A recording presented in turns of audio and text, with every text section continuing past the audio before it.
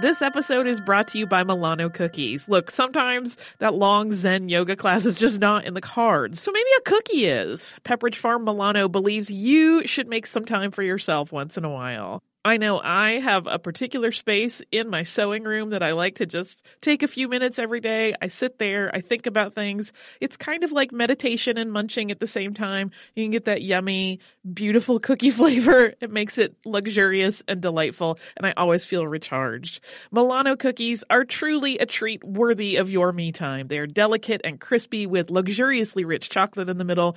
You really want to keep these just for you. So remember to save something for yourself with Pepperidge Farm Milano. Hi guys, my name is Sammy J. I have been working as a correspondent and interviewer since I was 13. And now at 17, I am so honored to be the youngest person to have her own podcast on iHeartRadio. It's called Let's Be Real with Sammy J. We'll have in-depth and unfiltered conversations with celebrities, activists, athletes, and influencers. We'll cover topics we're curious about, topics my guests are passionate about, and topics many of us are just too afraid to talk about. I get past the fluff to what's real. We go there, and it's fun, pretty crazy, and very revealing. Listen to Let's Be Real with Sammy J on the iHeartRadio app, Apple Podcasts, or wherever you get your podcasts.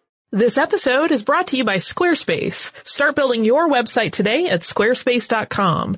Enter offer code HISTORY at checkout to get 10% off. Squarespace. Build it beautiful. Welcome to Stuff You Missed in History Class from HowStuffWorks.com.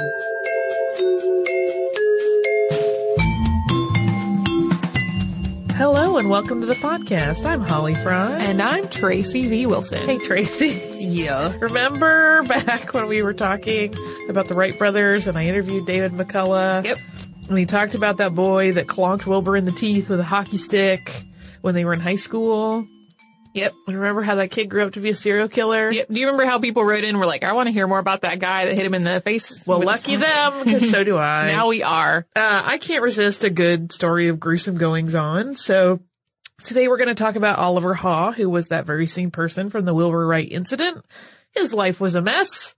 I will warn you up front that we are not going to talk about the Wright brothers at all. We won't even talk about that incident because it's kind of one of those weird things that nobody has a lot of documentation on. It's like they seem to be playing something like ice hockey on a pond and he got hit in the face and it's unclear whether that was accidental or not. And there's just no documentation really. That's the whole story. Yeah, right that's the whole story. We've already talked about it. And I also want to give just a little bit of a trigger warning here because the story of Oliver Haugh is one that is really just a classic case of addiction and the cyclical nature that addicts' lives tend to take. And that I know can be hard to revisit for people who have had to live through it or watch someone live through it. So I just want to give you a heads up here that that is pretty much what's going on for the next two episodes. Yeah. And his first wife similarly has a trying to get away and then going back and trying to get away and going back and that part stuff too. Yeah, it's, you know, if those are things that you are sensitive to that you just don't want to deal with in your podcast entertainment, this set might not be for you. But if those are things that do not bother you, buckle up because this guy's a piece of work. Yep. I am with you. Oh no, he's a piece of work. He even has a suitable middle name. Oliver Crook Haugh was born in Dayton, Ohio on April 12th, 1871. His parents were Samuel Jacob Haugh and Mary Frances Metz Haugh. And he had an older brother, Jesse Lincoln Haugh, who was 3 years older than he was. And the Hawes were deeply religious, and they were devoted not just to the church, but to really helping others in the community. Mr. Haugh was known to bring impoverished children to the house so that he and his wife could give them a good meal and clean them up. Get them clothes in some cases if they needed them, before they sent them home. And Mrs. Haugh kind of made it her business to keep an eye on all of the boys of the neighborhood and kind of keep after them to ensure that they attended Sunday services regularly. This couple was so dedicated to helping other people that in doing so, they sometimes spread themselves too thin and jeopardized their own financial stability. This is something that Oliver really resented. He was also embarrassed by their public displays of religious devotion. And Oliver's brother Jesse also made him uncomfortable. He'd had a brain injury in a fall when he was really young, and that seems to have led to some developmental delays. Yeah, there's not a lot of like medical specificity around that. It seems like he hit his head when he was young, and he was what they would call at the time slow. I was going to say, did they describe him as slow? But there's really no specifics on what that injury actually would have been. It seems like he really didn't get treatment for whatever it was. So we just know that he kind of was a little bit like, he's also described as simple in a lot of texts. So just not quite super speedy, but seemed for all the world to be a very kind and good man.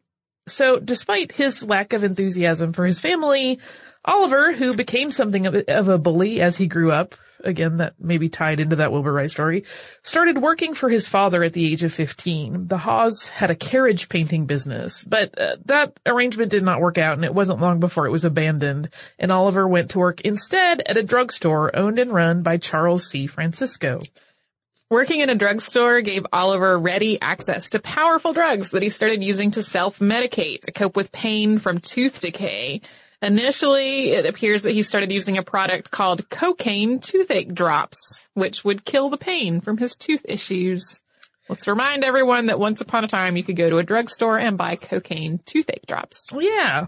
But in addition to those drops, he started mixing other cures, and I'm using the air quotes there, based on pamphlet recipes for druggists. Bateman's pectoral drops had been part of these kinds of pamphlets for quite some time. That recipe first received a royal patent in Great Britain in 1726 as a patent medicine, and it was alleged to be so effective that many counterfeits followed. Numerous recipes for variations on this formula for Bateman's pectoral drops had been printed in druggist manuals for almost a decade by the time Oliver Haugh happened upon it in a book called The King's American Dispensatory, and that was a book of formulas written to advise druggists on the use of botanicals in compounding medicines. The pectoral in Bateman's drops refers to the lungs and chest, not so much just the muscles on your body. This was a medicine initially marketed to treat things like colds and coughs, and then eventually that spread to rheumatism, breast pain, and other maladies. Its effectiveness in treating these things was from its primary ingredient, which was opium. And as an aside, you can read King's American Dispensatory online. We'll have a link to a later publication of it in the show notes, but please do not make these things. Oliver Haugh got so good at mixing medications at the drugstore that a local doctor named Otho Evans Francis suggested that maybe Oliver should become a doctor himself, and the doctor offered to mentor him. Dr. Francis, who was the city physician, really encouraged Haugh to go to college and seriously study science to prepare for a medical career. Haugh started his medical studies in 1888 at the Cincinnati Medical College, but though he initially seemed enthusiastic, his attendance was really spotty. For one thing, his family struggled to cover the cost of tuition, and for another, he was still using a combo of cocaine and opium to treat his toothaches. He also developed a taste for liquor. Despite the inconsistency of his life at this point, Oliver fell in love with a girl named Anna Margaret Eckley, and he managed to convince her family that he should live with them so that he could put away money to go back to medical school. So he was still working in the drugstore whenever he went back to Dayton. But Anna's father, William Eckley, did agree to this, but he really wasn't Oliver's biggest fan. This is when the first suspicious incident in Oliver's life really takes place. William Eckley died suddenly of pulmonary apoplexy on February 22nd, 1891. This isn't really a diagnosis that exists today anymore. Yeah. He had no previous history of heart problems, and he was in good health right up to this unexpected death. And Oliver definitely benefited from Eckley's passing. First, it meant that he could marry Anna, which he did later that year on Thanksgiving Day, without William putting up any objections, which would have been a problem had he been alive. Second, it meant that he could use the considerable life insurance payout that Anna received to go back to medical school, which he also did. He did not return to the Cincinnati Medical College, though. He switched schools to the Miami Medical College, which was also in Cincinnati, and that school would later join the University of Cincinnati. That school didn't work out either. Haugh was asked to leave after one semester, although the reason is unclear. Yeah, we don't know why they invited him to exit, but they did, and he did. He did continue his medical education, though, and he graduated from Louisville Medical College in spring of 1893, and he opened up his own practice on March 10th of that year in his hometown of Dayton. From his office lab, he was working on a project that he claimed was going to change science forever and create a new race of beings. He really felt like he was going to evolve humanity to the next level. And referencing Robert Louis Stevenson's Dr. Jekyll and Mr. Hyde story, Haugh told friends that he was onto a formula that would prove that two beings could share a body. And of course, he was his own guinea pig for testing the drug. Before we talk about how that played out, you might can guess, we're going to have a brief moment for a word from a sponsor. Hey listeners, I wanted to tell you about a new podcast from iHeartRadio called The Women, hosted by Rose Reed. It is a fascinating and deep dive interview show where Rose talks to changemakers and disruptors, and she finds out what really drives them. So she will ask each of them, what was your first stand, and how do you navigate success and failure? And really, what's the cost of fighting for others? These interviews are really personal, and they're candid, and sometimes they're a little bit crass, but they are always really enlightening. You can listen to these firebrands and take away lessons that will help you navigate your own life and forge your own path. The debut season includes women like Valerie Plame, the former CIA agent who is now running for Congress, and whistleblower and pediatrician Dr. Mona Hanna-Attisha, who exposed the Flint water crisis and became the center of a swirling amount of problems, and the legendary Buffy St. Marie, 60s songwriter and activist. I have personal interest in this show because I adore Rose and I executive produce it, and I think you're really going to enjoy the way that she gets into these conversations that feel like two friends talking, and they are an absolute delight. So subscribe to The Women on the iHeartRadio app, on Apple Podcasts, or wherever you get your podcasts. Hey, Holly, we have some exciting news. Yeah, I am wildly excited, and people will have another opportunity to watch me cry at art. Yeah, you sounded so calm, and it's not a calm situation at all.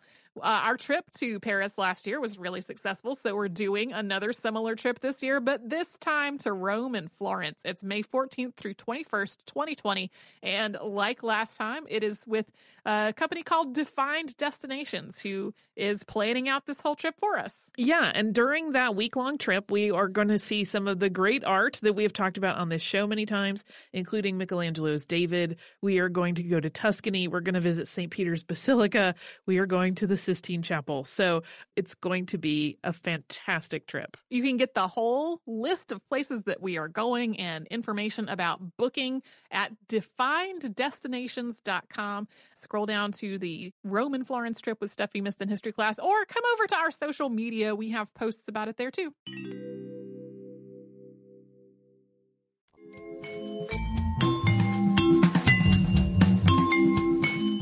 So whether he really believed that he was testing a new pharmaceutical or if he was just using his lab as a cover for his growing dependency on drugs, things quickly went wrong for Oliver Haugh. He started ordering large quantities of both cocaine and morphine through multiple pharmacies. So he was placing large orders but then spreading them around to kind of cover his tracks. And just a few months after he set up his office, and started all of these experiments, Anna sought out help from a neighbor, claiming that her husband, in a fit where he was not himself, had attacked her. The couple separated. Each of them moved back in with their family, and Dr. Haugh closed his practice. Anna filed for divorce, but then she discovered she was pregnant, and the two attempted to reconcile. Anna moved in with the Haughs, and the doctor once again started a practice, this time out of a room in his family's home. Anna gave birth to William Samuel Haugh on December 6, 1893, but there really wasn't much time to celebrate their new child. Oliver's addiction was once again spiraling out of control, and he stopped working, and Anna once again left her husband. In a desperate move, because things had really just gotten worse and worse and worse, Oliver's parents started proceedings to have their son declared insane because he had become prone to terrifying fits of violence, and they recognized that they really were not equipped to help him through whatever this was. And when a deputy sheriff and a police patrolman arrived at the Haugh home to collect Oliver so that he could be taken for evaluation, this plays out like a late Victorian version of the show Cops. So the doctor resisted being taken into custody. He was fending off this sheriff, this deputy sheriff and this patrolman, all the while injecting himself in the chest repeatedly. I can only imagine were this filmed today, what it would look like. We know because we've seen it. Now just picture it 100 years ago. The doctor, as we said, resisted being taken into custody, but eventually he was subdued, whether from just being physically overpowered by the two men, or if he just kind of wore himself out with all of the drugs that he was taking in front of them. We do not know. And he was declared insane the following day, which was March 22nd of 1894, by a probate judge after testimony was given by his family. So there was also some family dynamic in the midst. And he was admitted to the Dayton Asylum for the Insane at that point. At the facility, which had a rash of problems at the time, including multiple patients dying from what appeared to be repeated kicks to the ribs, Haugh was given hyoscine hydrobromide as part of his treatment. This is a drug commonly used in treatments today for motion sickness, and in low doses, it's perfectly safe. But in higher doses, it can cause irregularity in heart rate and respiration, and even paralysis. And I want you to just make a mental note of that as we go forward. Particularly for the second episode, that will become important. After a 4-month stay in the asylum, Oliver was discharged with a clean bill of health. He reconciled with his wife, Anna, and once again, he opened his medical practice. But his time in the asylum was common knowledge throughout Dayton, and no one was really willing to trust him as their doctor. He briefly moved to Springfield without his wife to try to start a practice there, but it went bust within just a few months, and he moved back to Dayton once more. This entire cycle played out again with another Dayton office, which also closed, and then a move to Toledo, once again without Anna and his son. While in Toledo, Haugh apparently formed a relationship with a woman, and the pair even lived together briefly. But then, according to rumor, she died suddenly, and Haugh moved back to Dayton and his wife, and he started using morphine again. And in an echo of their early marriage, Anna planned to leave Oliver. But once again, just as she was getting up the gumption to do so, she found out she was pregnant with their second child, and she once again decided to stay. Their second son, Clarence, was born on March 23rd of 1898. And Haugh once again made a go at a medical practice, but this time he shifted gears a little bit, and he decided that he would focus on mineral baths as a treatment. This sounds like it wouldn't be dangerous, but these baths were incredibly hot, and on multiple occasions, Haugh left patients in them too long and caused serious medical problems. He was still using drugs, which was a contributor in his neglect of his patients. He was at times found unconscious or naked in hallways of the office building where he practiced. At one point, when a dentist who also had an office in the building asked whether one of his patients had been cured, Haugh replied, "Oh yes, I cured him all right. He is dead." So already he sounds like a delight. He eventually set up a second office. So this wasn't a move to a new office. He set up a second branch of his existing office in Hamilton, Ohio. But do not be misled. This was not a sign of a growing business or success. It was in fact quite the contrary. He had such a bad reputation in Dayton that he opened that second office in an effort to make ends meet, hoping that he could take on patients for his bath cures there that had not heard of his poor treatment of others in his care. But the second venture didn't really flourish, and Haugh once again turned to drugs as an escape. His violent outbursts once again became commonplace, and he was admitted to the Dayton State Hospital, which was a new name for the same asylum he had been in before, at the request of his wife. Again, he was released in December of 1900, and he restarted his practice, started using, and let his work fall apart.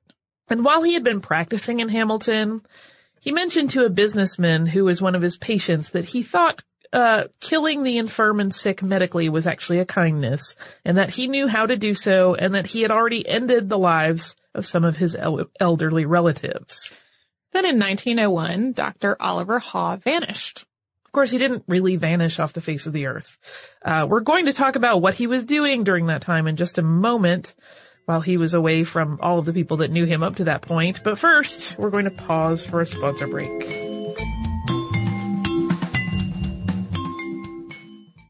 Hi, everyone. It's Katie Couric. I've got a ton of questions about this crazy time we're living in, and I know you probably do too.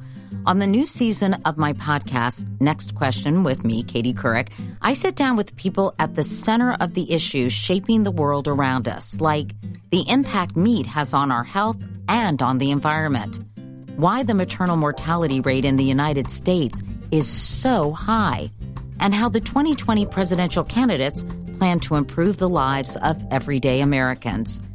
I hope you'll join me for these fascinating conversations on the second season of Next Question. Subscribe and listen every Thursday on the iHeartRadio app, Apple Podcasts, or wherever you get your favorite shows.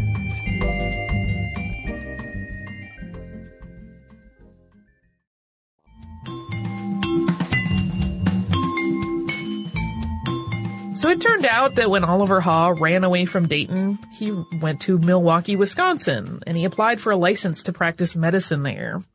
And after practicing for a few months in Milwaukee, he moved to Spooner, Wisconsin, and advertised himself as a doctor who could cure any disease. He also got married in Chicago, Illinois in August of 1901 to a woman named Delia Betters. Delia, for whom Oliver was a third husband, was not privy to the information that her new groom already had a wife. I'm surprised people could not hear how hard my eyes rolled when you said the part about how he advertised himself as a doctor who could cure any disease. Yeah, we've been through those before. Yep. One of Haugh's patients in Spooner died from morphine poisoning. So for the first time in a string of suspicious events, Dr. Haugh was actually arrested and charged in the death. His defense was that the overdose was accidental. He was acquitted due to lack of evidence, but he closed his Spooner practice and moved on to Suring, Wisconsin. And Haugh's Suring office did uncharacteristically well for him. He had struggled in every other office, but this one really was zipping right along. He still lost some patients, but not in a way that red flagged anybody, and his clientele didn't seem to drop off because of it. He was most assuredly still battling the demons of addiction, however, and his new wife, Delia, was not tolerant of the problem. Oliver promised to take a popular addiction treatment at the time called the Keeley Cure, which centered on diet and administering bichloride of gold. And Oliver vanished from Suring for a month, allegedly to go take this cure, though whether he actually ever went to a clinic and received the Keeley Cure is completely unclear. After Haugh and Delia reunited, they moved to Michigan to be closer to Delia's elderly mother, but their time as a couple ended abruptly after that. Delia found out about Mrs. Anna Haugh, left Oliver, and went to Dayton to have him arrested for bigamy. She assumed that when they split, he had gone back to his Ohio home, but in fact, he stayed with her mother and cared for the older woman right up until her sudden death in June 1903. While in Dayton, ready to confront Oliver Haugh, Delia instead found the first Mrs. Haugh, Anna. And when Anna found out what was going on, she begged Delia to not go public with the story of Oliver's second life, out of concern for their two children. And Delia was quite moved by Anna's pleas, and so she decided to drop the matter and just go home. Oliver returned to Ohio after the death of Delia's mother and checked into another asylum, this time in Lebanon, Ohio. While there, he became friends with a woman named Jenny Toohey and her brother, Dr. Samuel S. Herman. Haugh and Jenny left the sanitarium together so that Haugh could take over as her doctor and help her with some trouble she seemed to be having related to her reproductive system. Yeah, the wording on any of the records is, in that sort of clouded, female trouble, nebulous. Yeah. So we don't really know what the issue was.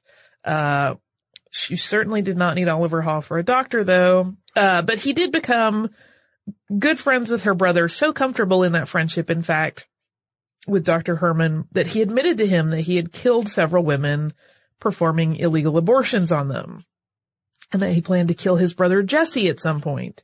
And he also made it clear to Herman after he told him this that he would kill him as well should he share this information with anyone.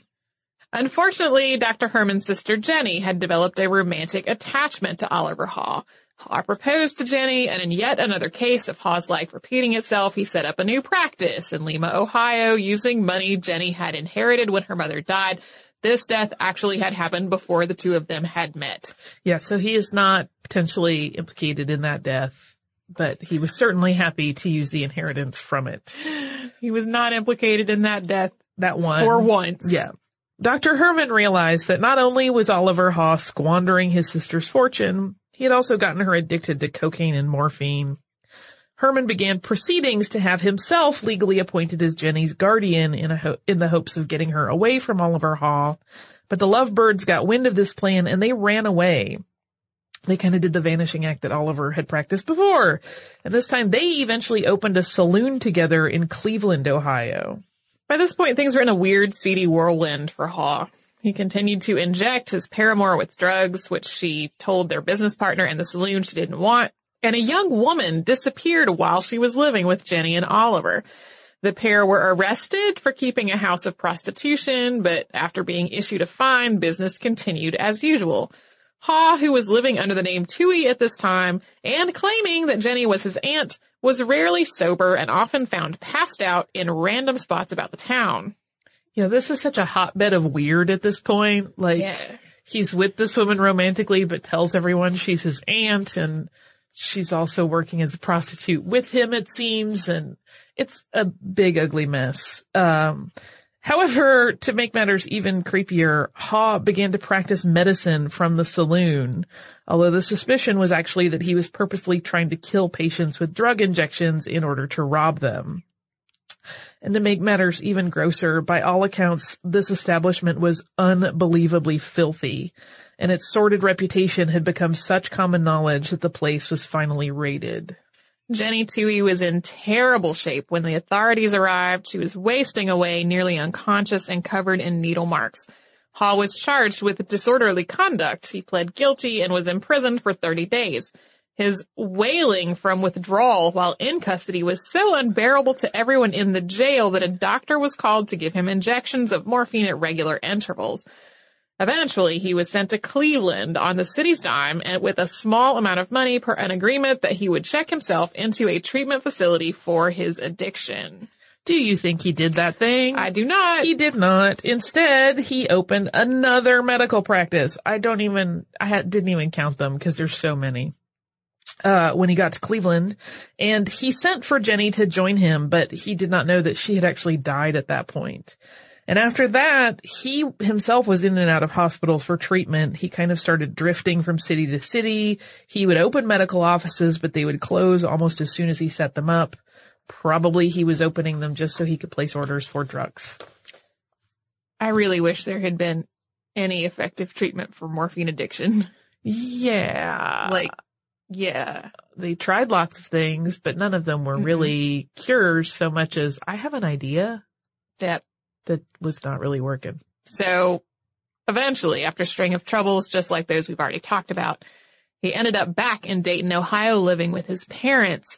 Anna, however, back to the first wife, refused to live with him. He seemed to be in a new phase of life and often told people as much.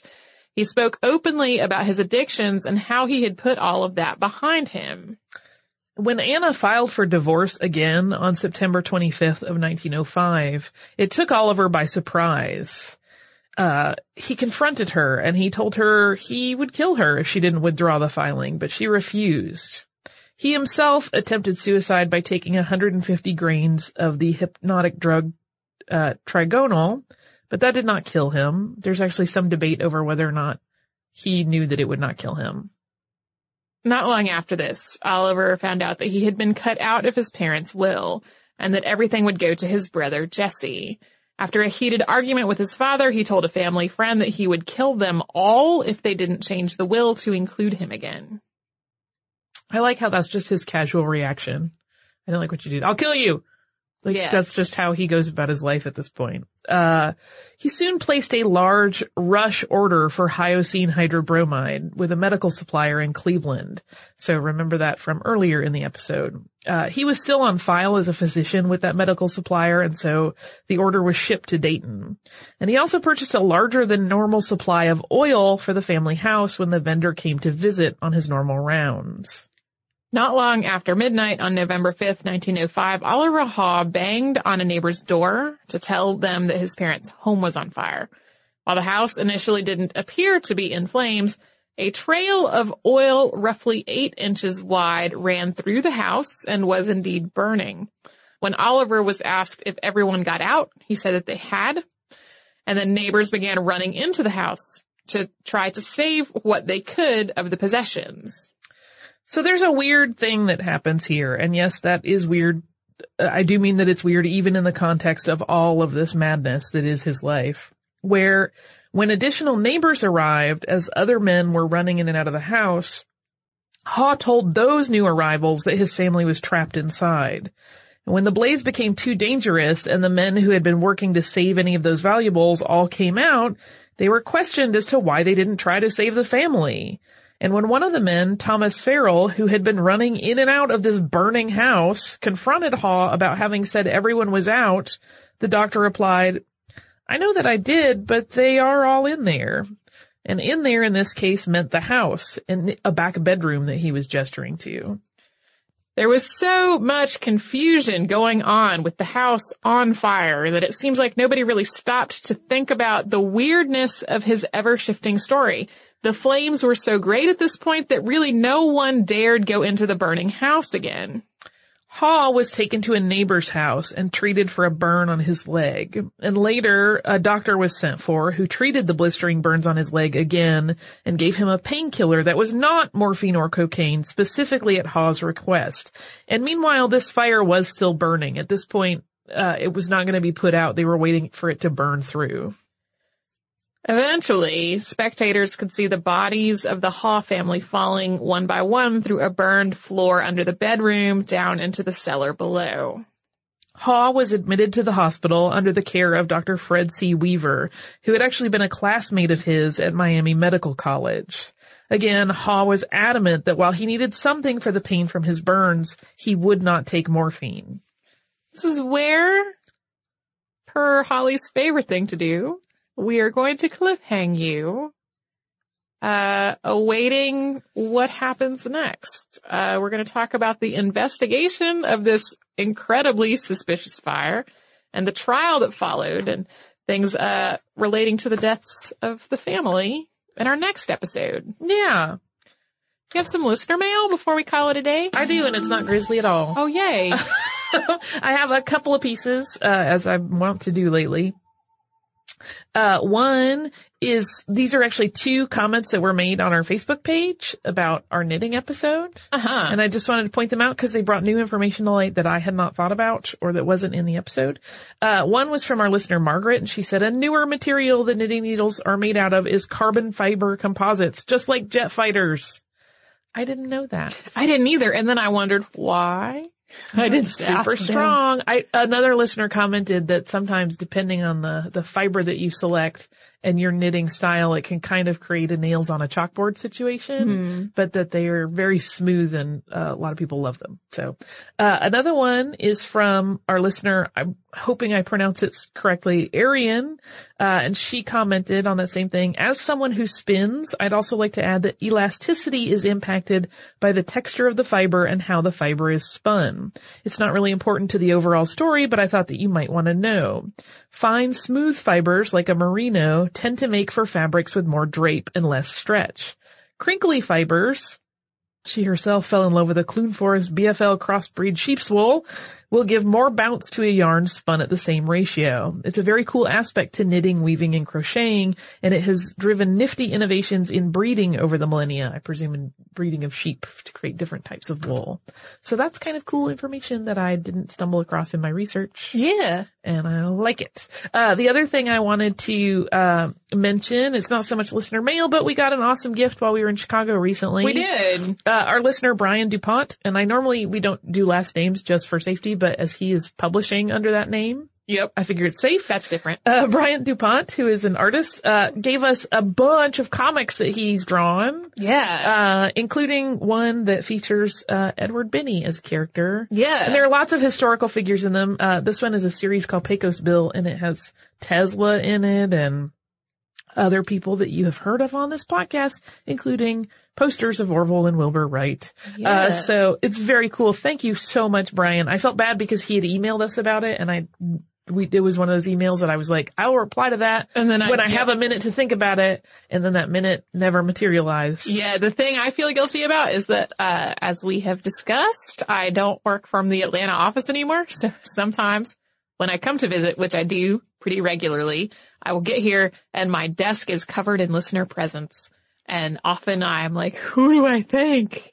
And I'm like, I don't know. I didn't remember to put their name on it. So that's really my bad. I didn't mean to make you feel bad in front of everyone. That's not nice. It's okay. I'm not so organized with those things. If you were the person who sent us beautiful metal bookmarks, drop us a note, please. Oh, yes, you really do want to drop us a note. Yes. Tracy has plans. So thank you so much to Brian and to our listeners that wrote in about their knitting knowledge. We appreciate it. If you would like to write to us, you can do so at historypodcast@howstuffworks.com. You can also visit us at facebook.com/missedinhistory, on Twitter at missedinhistory, at pinterest.com/missedinhistory, at missedinhistory.tumblr.com, and on Instagram at missedinhistory. If you would like to visit our parent site, How Stuff Works, and learn a little bit more about what we talked about today, you can type in the word addiction into the search bar and you will get an article called How Addiction Works.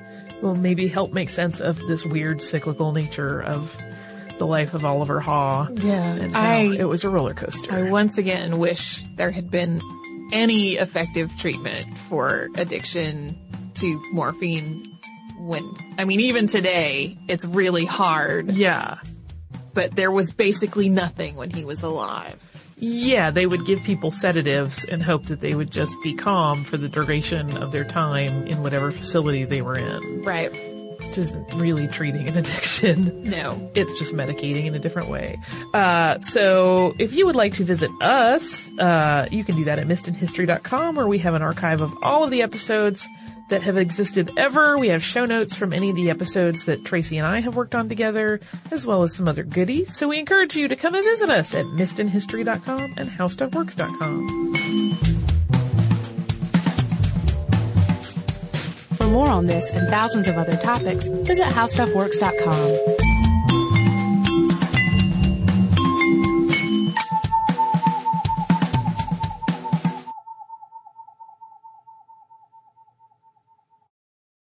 Hey guys, I'm Shane Bacon, and I want to tell you about a new podcast called Get a Grip with Max Homa and Shane Bacon. One guy that has probably hit a 350-yard drive, considers himself an athlete mostly because of his unreal papa shot abilities, and has in fact started to show off signs of a tricep forming, is our own Max Homa, PGA Tour winner and fan favorite online. Max and myself churn out new episodes every week to give the fan a unique look at golf and all that comes with it from someone that spends his work weeks on tracks we all dream to play, grinding it out with the best in the world. Listen and follow Get a Grip with Max Homa and Shane Bacon on the iHeartRadio app, Apple Podcast, or wherever you listen to podcasts right now. We are going to Italy. After the success of last year's trip to Paris, we are planning another similar trip, still with defined destinations, this time to Rome and Florence. Yeah, we are going to spend a week exploring some amazing things. We're going to have city tours of both Rome and Florence. We're going to see the Roman Colosseum, the Vatican Museum, and the Sistine Chapel, St. Peter's Basilica, Vatican City. This is just a tiny fraction of all the stuff we're going to get to do. Yeah, it's May 14th to 21st, 2020. And to get more information, go to defineddestinations.com and scroll down to the Rome and Florence trip with Stuff You Missed in History Class.